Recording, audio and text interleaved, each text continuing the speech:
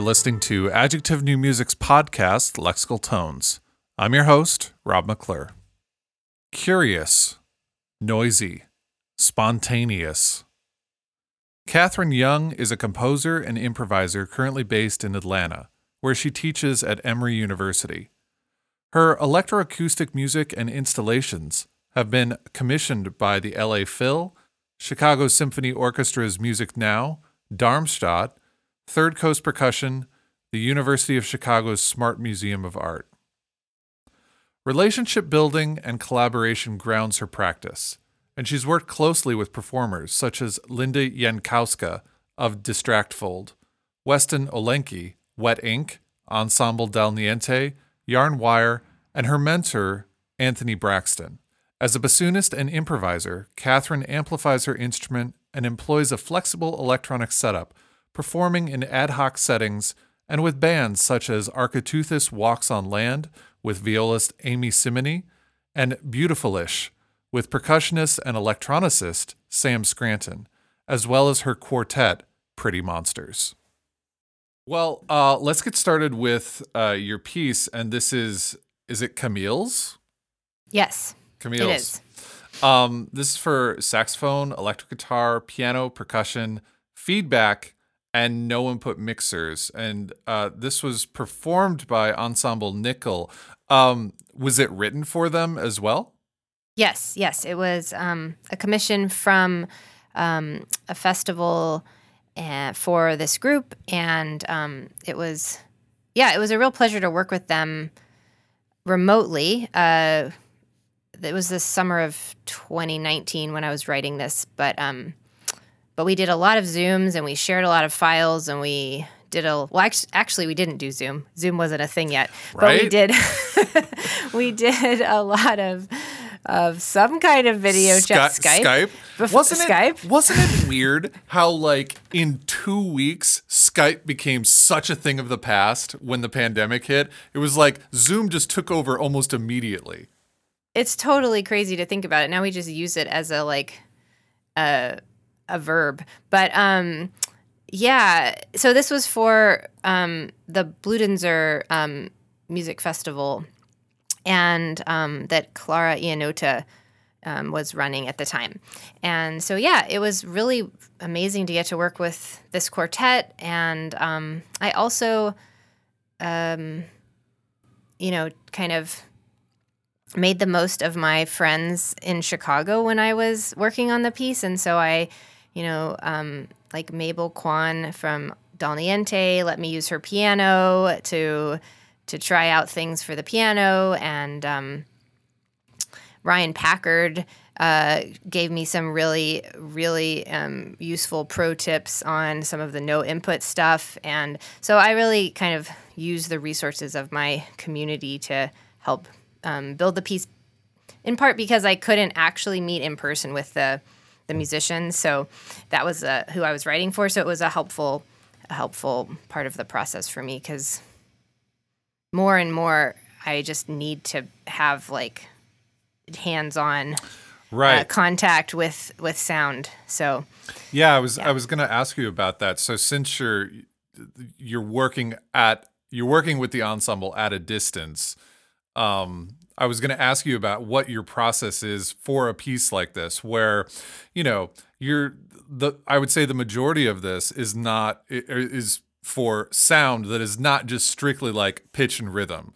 Like, you're not going to be able to represent this in Finale or Sibelius. So what is that process like for, putting these ideas down on paper? You just said you have to kind of be hands-on. So can you kind of describe? Yeah, totally. It's right. I definitely, Sibelius and Finale give me very little useful information. So I do a lot of record, like meet. So I need to meet with someone who has the instrument or can play it, or get my hands on one myself, and then I improvise, or I sort of hang out with a performer while they try things, and we kind of like discover things together.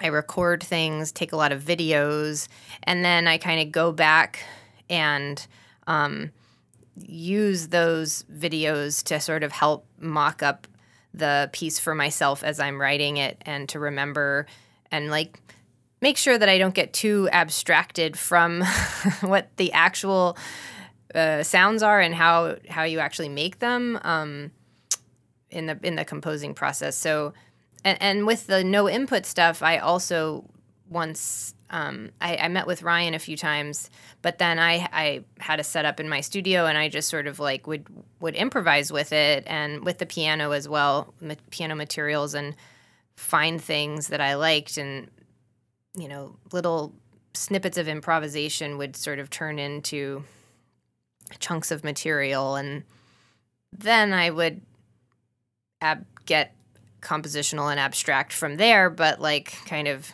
in some ways I start to kind of collage different ideas that exist in different moments together. Is it almost, are you're taking recordings and videos, are you almost kind of like composing this like you would like almost a fixed media track? Are you working almost in a DAW, like with those original materials, and like you say, kind of mocking it up for yourself? I didn't with this piece, but during the pandemic, like fast forward 6-9 months, I was trying to write some pieces, and I was working again remotely. And actually, one of the pieces is a solo saxophone piece for Patrick Stadler, the saxophonist in Nickel. Mm-hmm. And we, the whole the art of the forced remote collaboration now became its a whole thing, and that was all you had. And so Patrick and I shared a whole bunch of recordings, and I also did this on a piece with a solo piece with Olivia DePrado that I was working on around the same time, and sharing a bunch of recordings back and forth. And I did, in fact, mock those up, and I actually composed those pieces in the DAW first, and then I transcribed them. Yeah. And Camille's was not written that way. But I do, like in the score, I have links to like video examples and audio samples, and that I keep on a Google Drive so that people can, check out the demos and, be clear about the sounds. And I don't know if I liked that mock-up.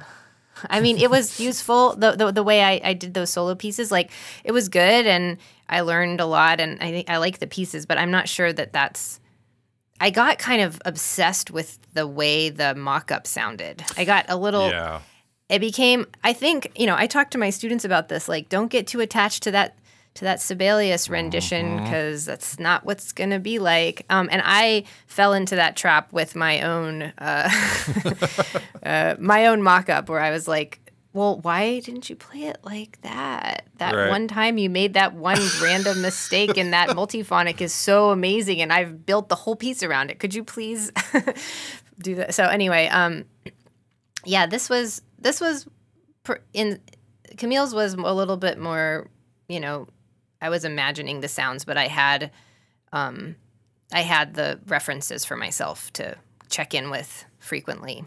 So you're talking about like on the score, I've read in other pieces of yours, and certainly in your bio, that improvisation is a big part of your musical practice. Like in this piece, how much is like strictly notated? How much is kind of controlled aleatory? How much is improvisation?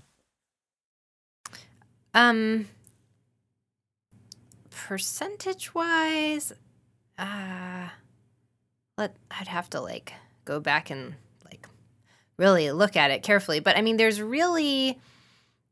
are sounds that have internal kind of aspects of unpredictability, like, right?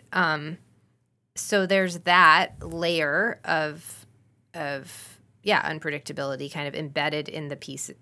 But really, it's pretty much fully notated, except for one no input solo moment that the percussionist plays that is improvised towards the end of the piece. But a lot of the no input stuff is really simple, like a very simple patch that like is pretty reliable and, get this one type of sound and just hang like, I didn't want to make it super complicated for them. Do they have to, I mean, you said you were working with a no input mixer that you had or someone gave you or something like that? Well, I had my own setup. Okay. But I sort of, got some lessons basically. And then is it basically the thing like, you have to have this mixer? Well, that is the most reliable. It's most. I specify in the score like this is the mixer with which I got these sounds. Here's a picture of the patch. Then here's all the controls. It's exactly how they were. Brian Arkinall, who played percussion, or who plays percussion in Nickel, has some experience with no input. So he felt comfortable using his own mixer and finding similar patches and sounds. Antoine used my mixer. I just brought it over and we just used my setup because it was reliable for the piano part. So. Yeah, because I mean I've messed with no input mixing on several pieces, and it's like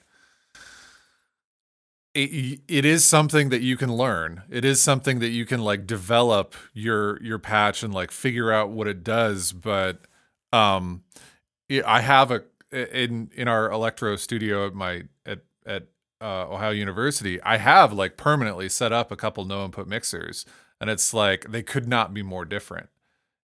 Even if you try to patch the same way, like, one of them has the like a frequency cut button right below the gain. Those buttons are just magic. Yeah. They do all the cool things, and it's like if they don't have that, if you don't have those buttons, it's like, oh well, you're not going to get anywhere close to the sounds. But it was Go ahead.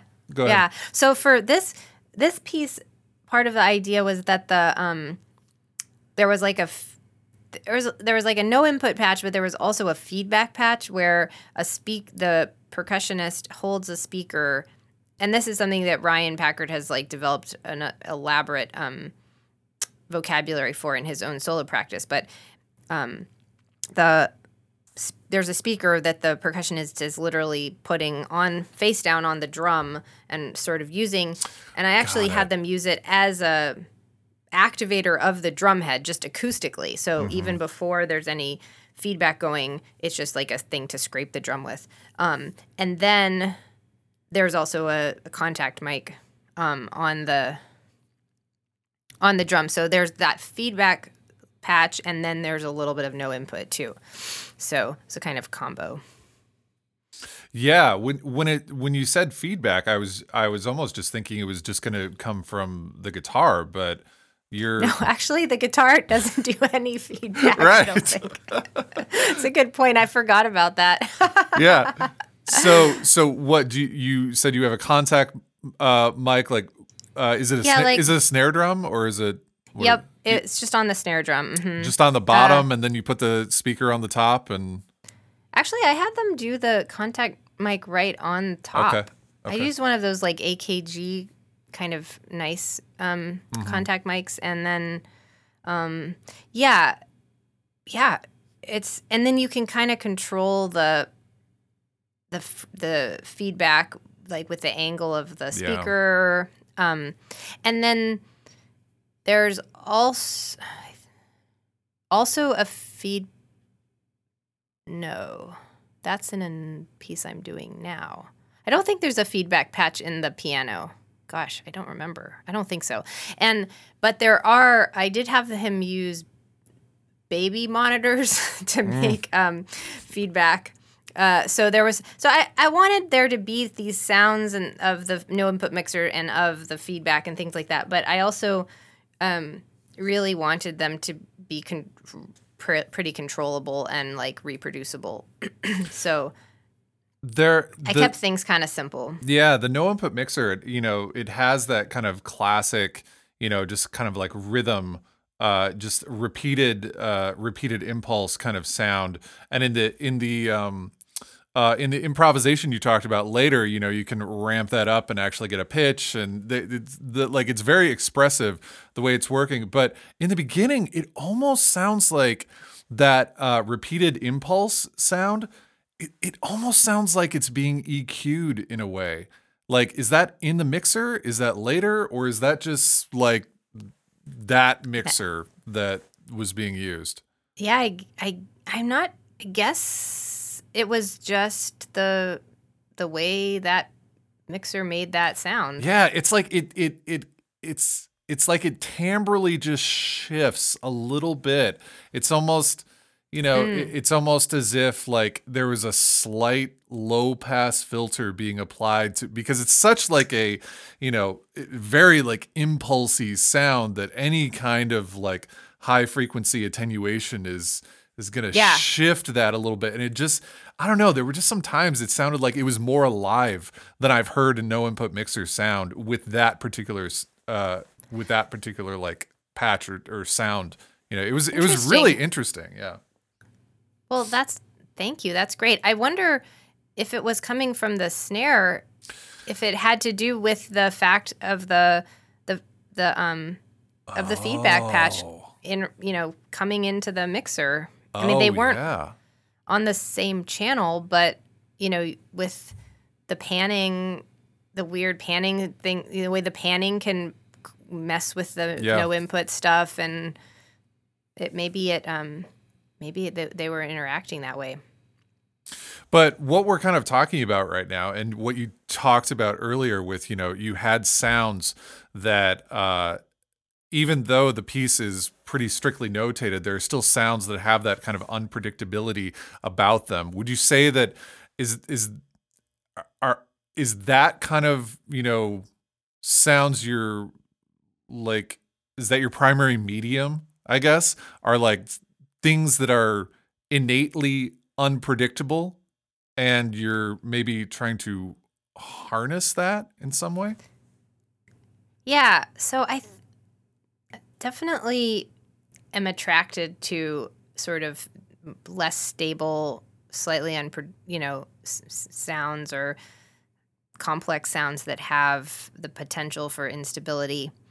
And I think the kind of line I'm trying to balance on is that, well, I like that the sounds might do something that I don't expect. Like, I like finding things that I think are rich and that I enjoy listening to and I'm excited about, that like pique my curiosity. But then I especially like them if like they might do something that I don't expect, or that I can't notate, or that but like I have a sense that they'll be within the realm of the things that I like. Do you know what I mean? Yeah, yeah, that totally. I'm going for. So like there's like this fear of like possible sounds, and I actually am hopeful that the piece will surprise me, or that it will do something different on the second performance or whatever, that I hadn't really expected. And so, yeah, I like to kind of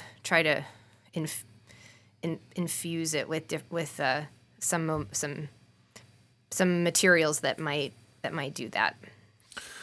Why is it called Camille's?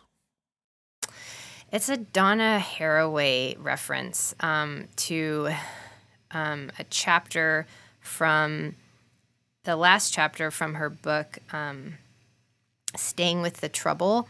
And it's a speculative fictional piece that Donna Haraway wrote that's like, really, it's not great sci-fi or fantasy writing, but, she's a theorist.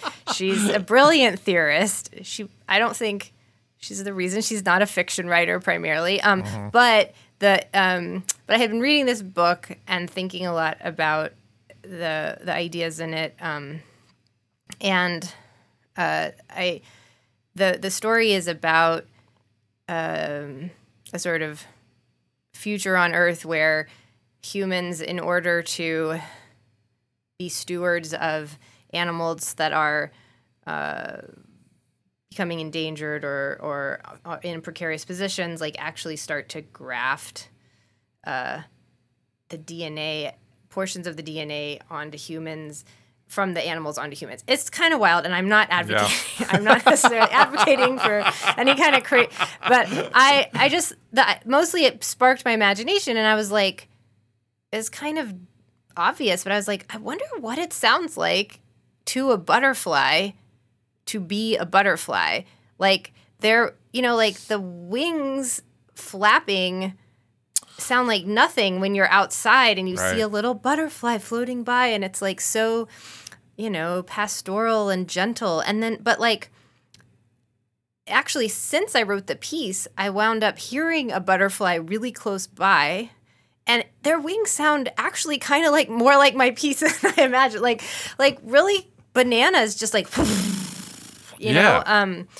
because they're working really hard to flap their wings. So I just was kind of like, I just wanted to, I let my imagination run wild with like what a kind of like cyborg butterfly might sound like. And that was kind of what I was thinking about as I wrote the piece. That's interesting. Like you would, because if you were a butterfly and your wings are flapping at that speed, or even, even worse, think like a dragonfly or something like that, where they're like, you could probably actually like produce like at least low pitches from that.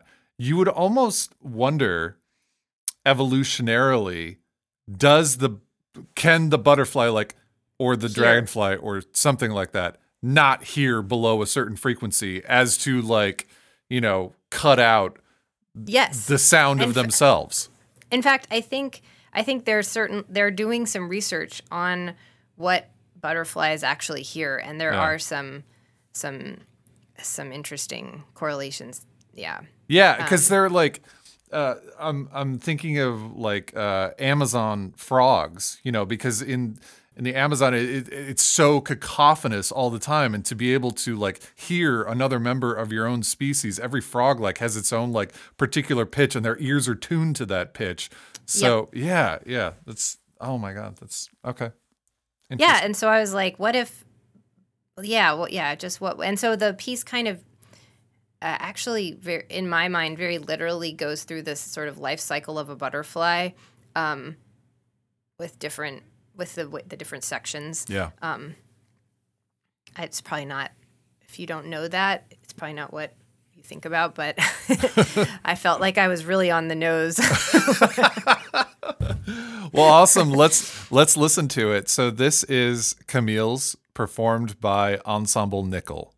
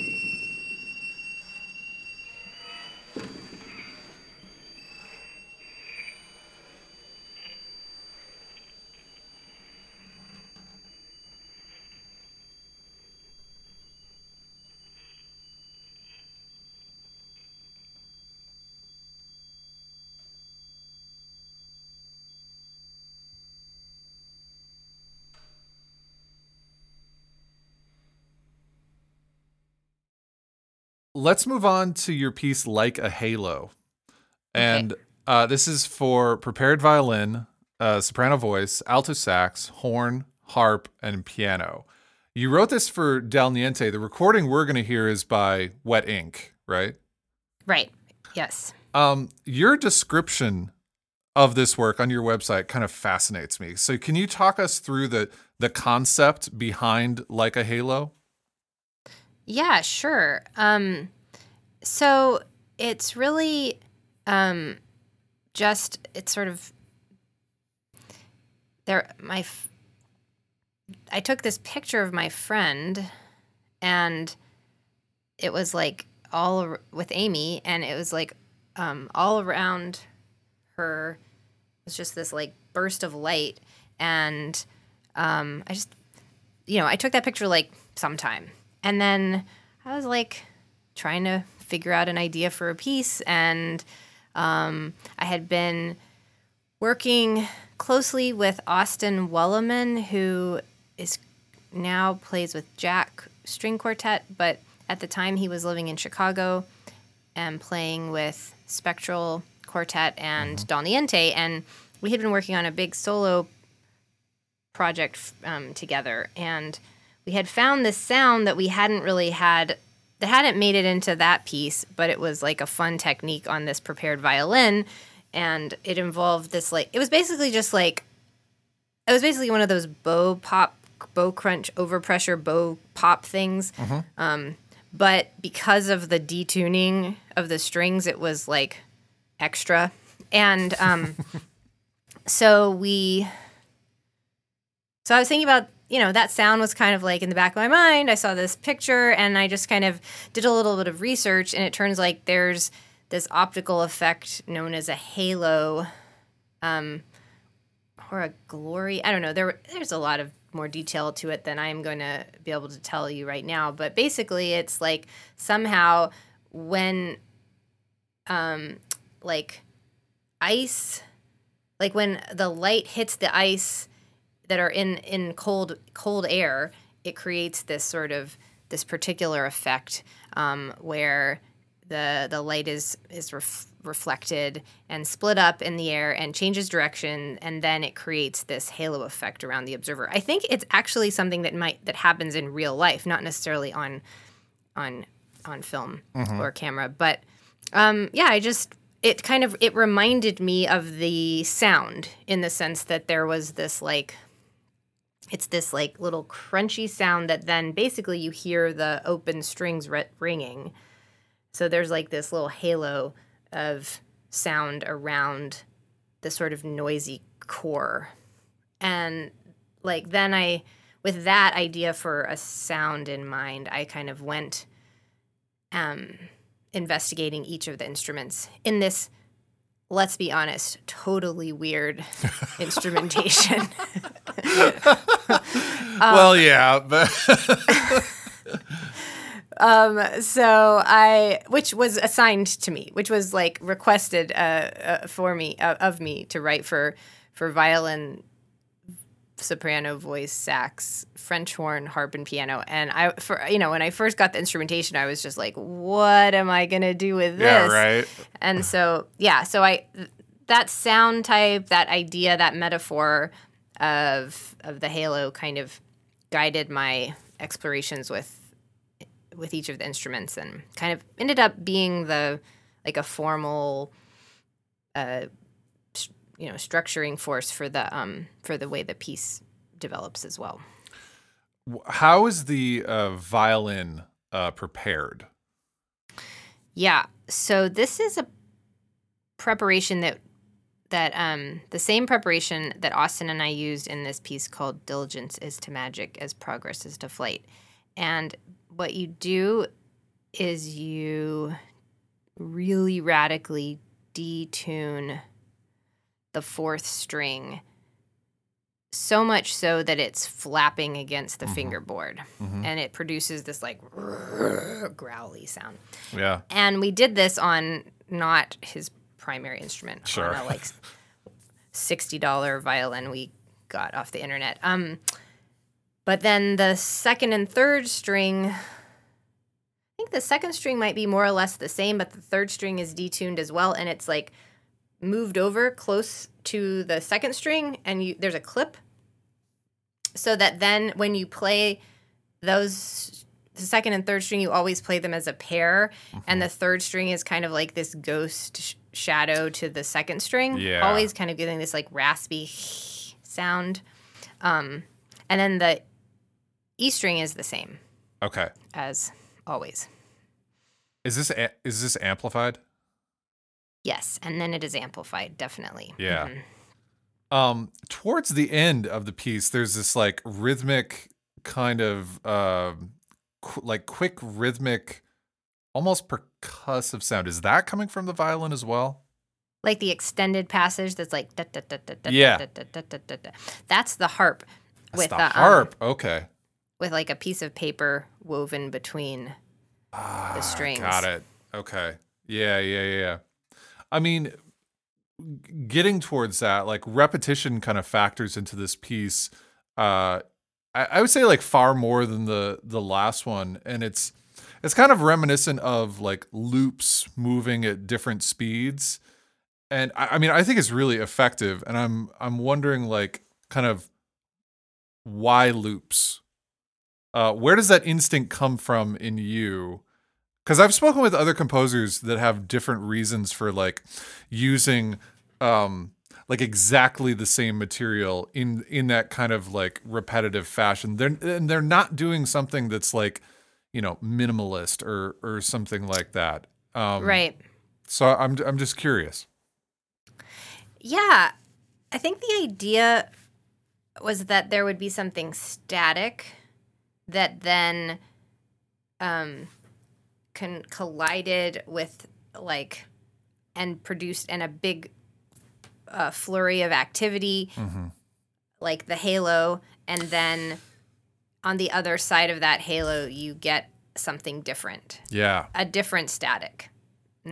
So I liked the kind of like, I guess the repetitive materials produce this kind of like this zone of kind of static listening that I thought would then, you know, set up the like exciting moments even better. Yeah, and I love those moments like that like gesturally they're really interesting, and they come at I think you have a really nice sense of like proportion and timing for when those moments show up.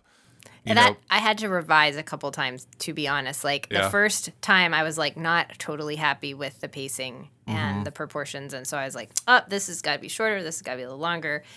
And then I was happier with it. But in my opinion, like pacing and proportion is the hardest thing of composing. I mean, just end of statement. Hardest thing of composing is making something feel right, you know? Yeah, especially when, I mean, I know what you mean. And I feel like that is why I never really feel like I know the piece, what the piece is, until it's been performed. Yeah. Because pacing always changes.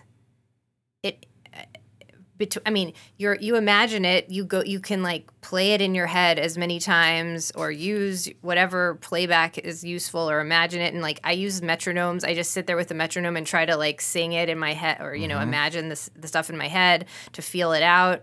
But inevitably that's different when a group of people are playing the sounds. And then that is always is even more different when they're doing it for an audience. Like, so I think that pacing is really mysterious and amazing and cool. And I mean, tricky. Yeah. So I mean, I truly believe this, and I tell my students this all the time, that, you know, the first performance is only like the beginning of, you know. So yeah. It feels like the beginning. You're like, okay, now I know what this piece is, and now I can deal with it if I need to in some different ways. I totally agree with you, and I hate the idea that like premieres are the end of the piece. It really feels like the beginning, and I 100% agree. Do Yeah. you if that piece does need some like alteration, do you go through an extensive revision process? Would you say like that's kind of part of the composition process for you? Yeah, for sure. Yeah. I mean, definitely. Like if the piece needs some tweaks, some nips and tucks or changes, I absolutely will do it. Sometimes they don't miraculously, but yeah. Right. Yeah, and I mean there's totally that school of thought where it's like, oh well, it's done. Let me just learn from this and move on to the next thing. And it's like, that's Yeah, I guess but if you ever want someone to play it again, I would want to fix it. I guess I think there's something to be said for that. You do need to move on. But if the revisions are like this part needs to be like 10 seconds longer or 2 seconds shorter right. and that kind of adjustment can make a huge difference, right? Like just a few seconds more or less, or like so yeah, you don't want to get into like Pierre Boulez territory where he's revising.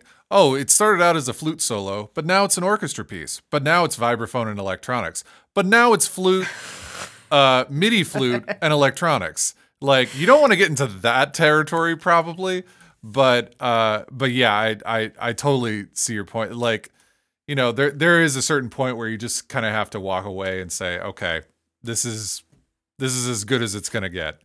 They might still have some problems, but no amount of tweaking is going to make it any better. It's like it's at 95% right now, and if I change this part, that's going to throw this part out, and it's still going to be at 95%. So yeah. Let's listen to this piece, and like I said at the beginning, we're going to hear the Wet Ink Ensemble perform this, and this is from their album Wet Ink 20. This is Like a Halo.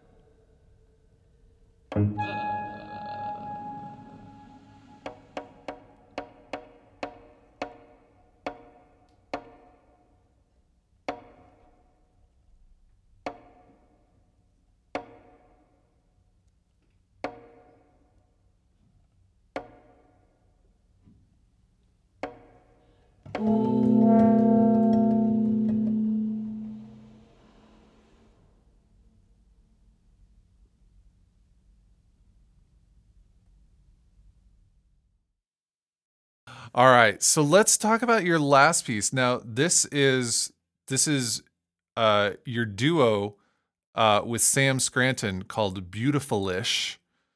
Yep. And we're going to hear a track called Inchworm from your 2020 self-titled album. So you're a bassoonist, correct? Right. And Sam is percussion and electronics. And I think the listeners will have the same reaction as I did when I first heard this. I'm like, wait, what? Those are those two instruments doing this track? I want to know everything because this is so cool. Yeah. So, okay. So I play the bassoon, but I play it through with amplification and through guitar effects pedals. So this track especially has a ton of that. Well, and this duo with Sam in particular, I guess in general, utilizes the effects and the amplification a lot because we kind of found this nice resonance around percussive vocabulary, which is stuff that I can do, key clicks, other things that I can do with the bassoon that, sound like pretty much nothing without amplification, but with amplification and processing can become a whole other thing. And then, the pedals themselves, are fun to make sound. So there's a lot of effects pedals, a little bit of bassoon. And Sam, has, at the time we recorded, he's got a sort of different setup now, but back when we recorded this, he was using like contact mics on things like little shims or pieces of wood and like a hacky sack on that, and then like processing it through some different analog things. Now he's gotten a whole setup with a modular synth. He went into that zone during the pandemic. And I'm excited. We're going to play together in person for the first time since 2019 on Saturday. I'm pretty psyched. That is exciting. I'm going to Chicago like a week from today. A week from the day we're recording this. I'll be in Chicago for the Frequency Festival, and we're playing together.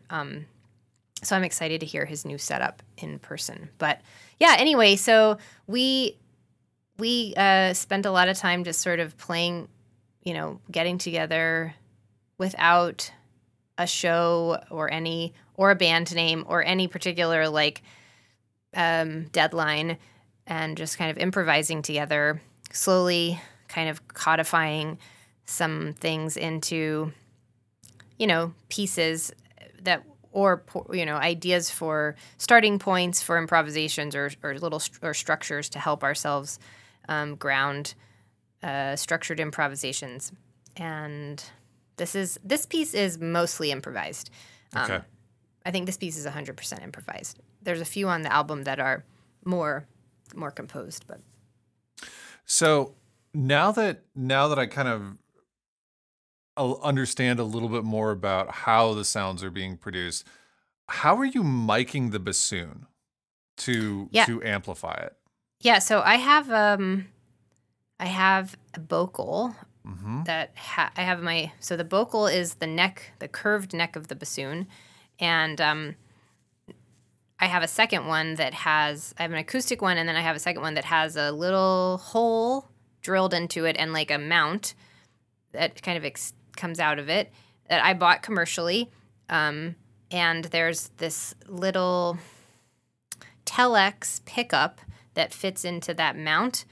It's about the size of a quarter, and it looks, or a nickel, and it looks like kind of like a hearing aid, or and I mean Telex is a telephone technology. From what I can tell, I got this in like the year 2004 4 or 5 from a double reed website. It came with no specs because like bassoonists don't care about that, I guess, or I don't know why. So I don't. It's a bit of a mystery still. I've like looked up Telex, and I think it's more than a contact mic, but also it definitely gets the tactile sounds of the instrument, but it also gets an insanely clean sound over the whole Wow. the whole range of this instrument that's like notoriously hard to mic or even record. Yeah. Yeah, exactly.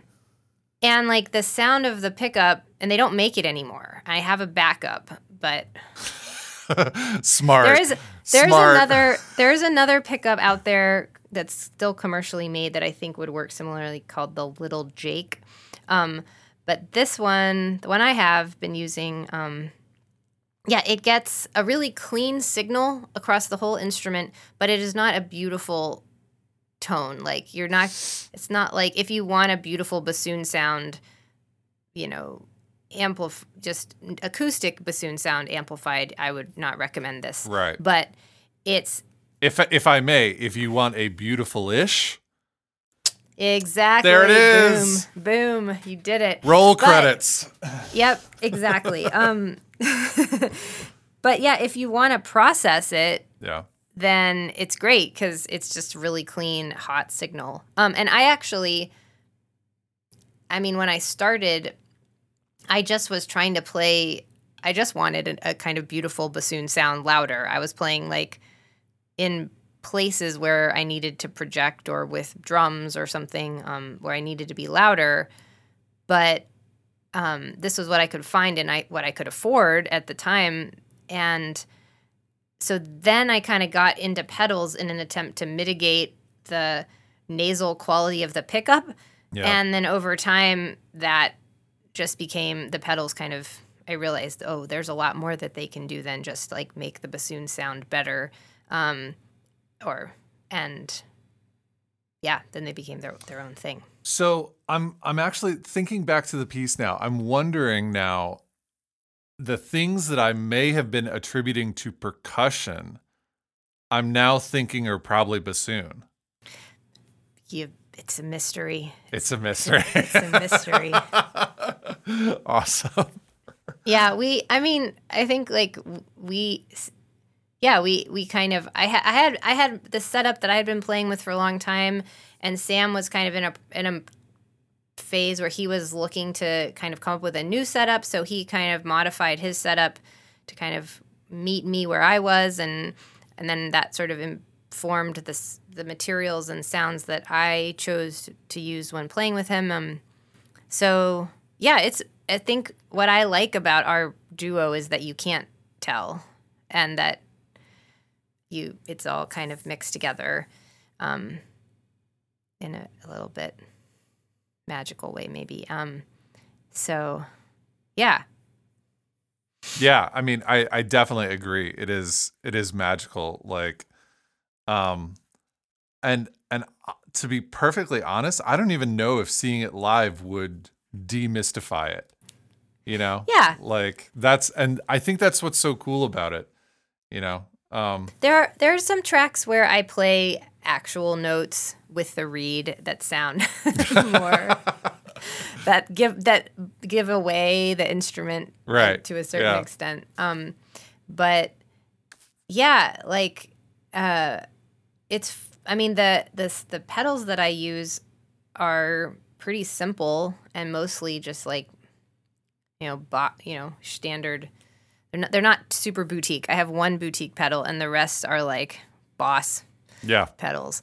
But I have this Boss octave pedal that is a bass octave pedal that I found in the practice space that I was practicing in at one point when I was in my 20s, and like nobody claimed that pedal for a long time, and then my friends were like, "I think it's yours," and it is my.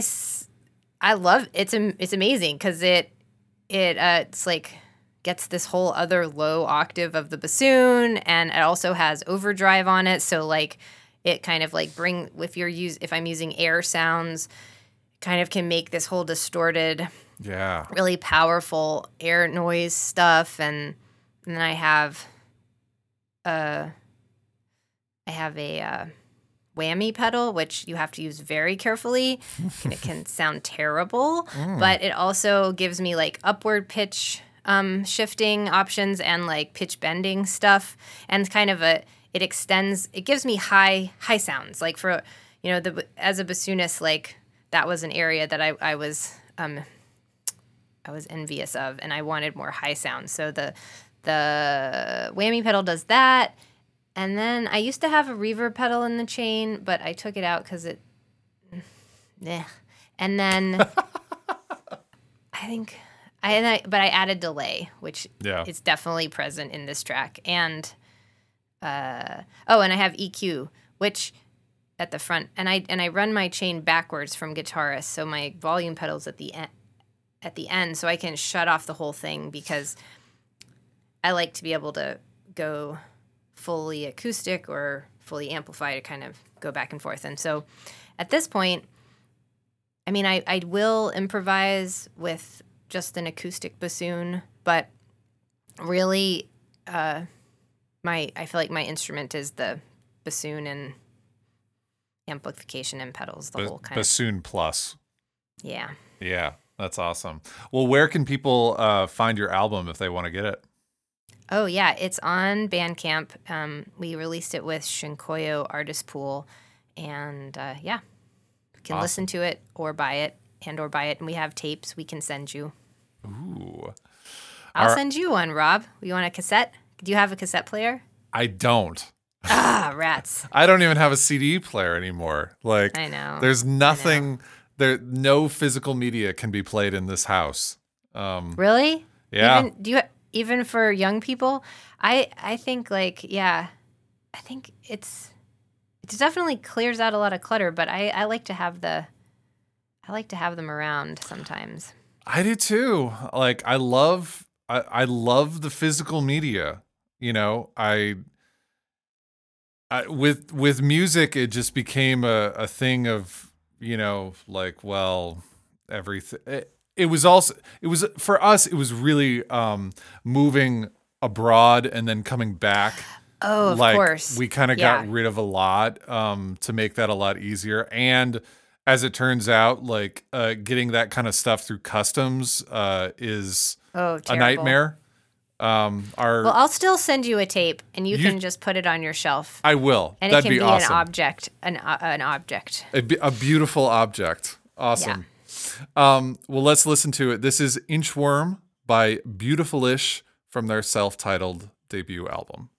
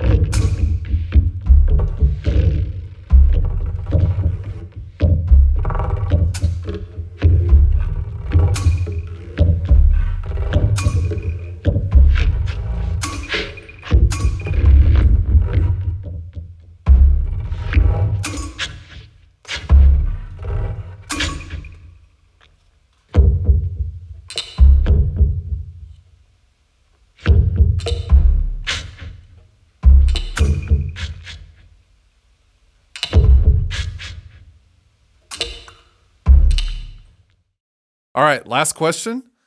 All right. How did you find music as the thing you wanted to pursue for your life? Oh, wow. I think it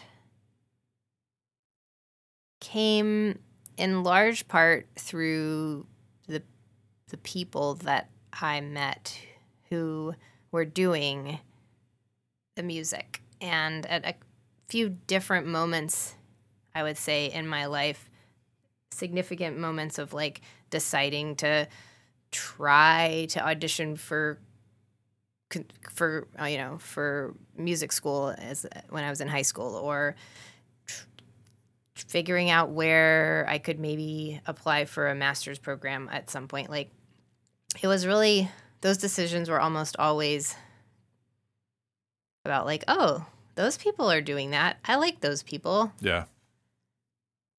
Maybe I could do that. Oh, all those people went there?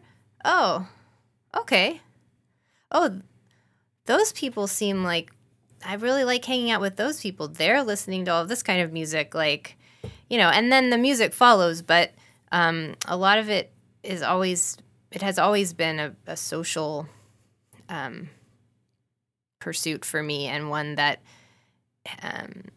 has always been that it's like part of the beauty of it is that I also form these really deep and meaningful relationships with people that kind of through making music together.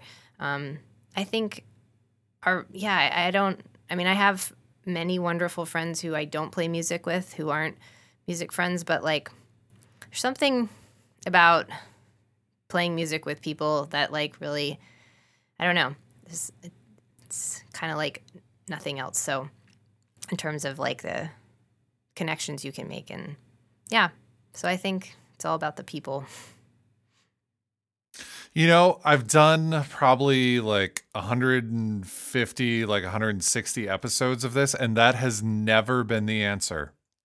Really? That's gorgeous. I love that answer because in many ways, like, I think that's what like keeps me in music is like all the people, because I'm really naturally extroverted. So the pandemic has been a freaking nightmare in all ways. But that disconnection, that like, you can't play with people, you can't even talk, like realistically, like get in a room and make sounds together. But yeah, as I said, like I love that answer, that it's like about the the people you meet and the relationships you form. That's wonderful. So before we go, can you tell people where they can? Obviously, you mentioned your Bandcamp, but where they can find more of your other projects, because you play with you're in several different groups, and of course you have just your music, your Catherine Young composer music. Yeah. So where can they find all that stuff, or like connect with you online? Totally. I have a website, catherineyoung.info, because catherineyoung.com was already taken. But I like info. You can find my email there. I would be happy to hear from you if you have questions about music. I have a link there to a blog where I maybe haven't recently, but I used to do a really good job of updating it with concerts. Well, I guess when concerts stopped, I stopped updating my blog, and I forgot that I was supposed to do that. And then, I'm on social media, and I try to let people know about concerts that way. So, and shows and releases, and so some scores are on. Not that many scores are on my website, but I'd be happy to send them, or some are available through PSNY, and then others are self-published, and there's links to music and stuff. So it's there. Mostly that's the best place. Awesome. Thank you so much for doing this, Catherine. My pleasure. Thank you. It's been really fun. Thanks for listening. As always, if you want to find out more about adjective new music or lexical tones, please go to our website, www.adjectivenewmusic.com.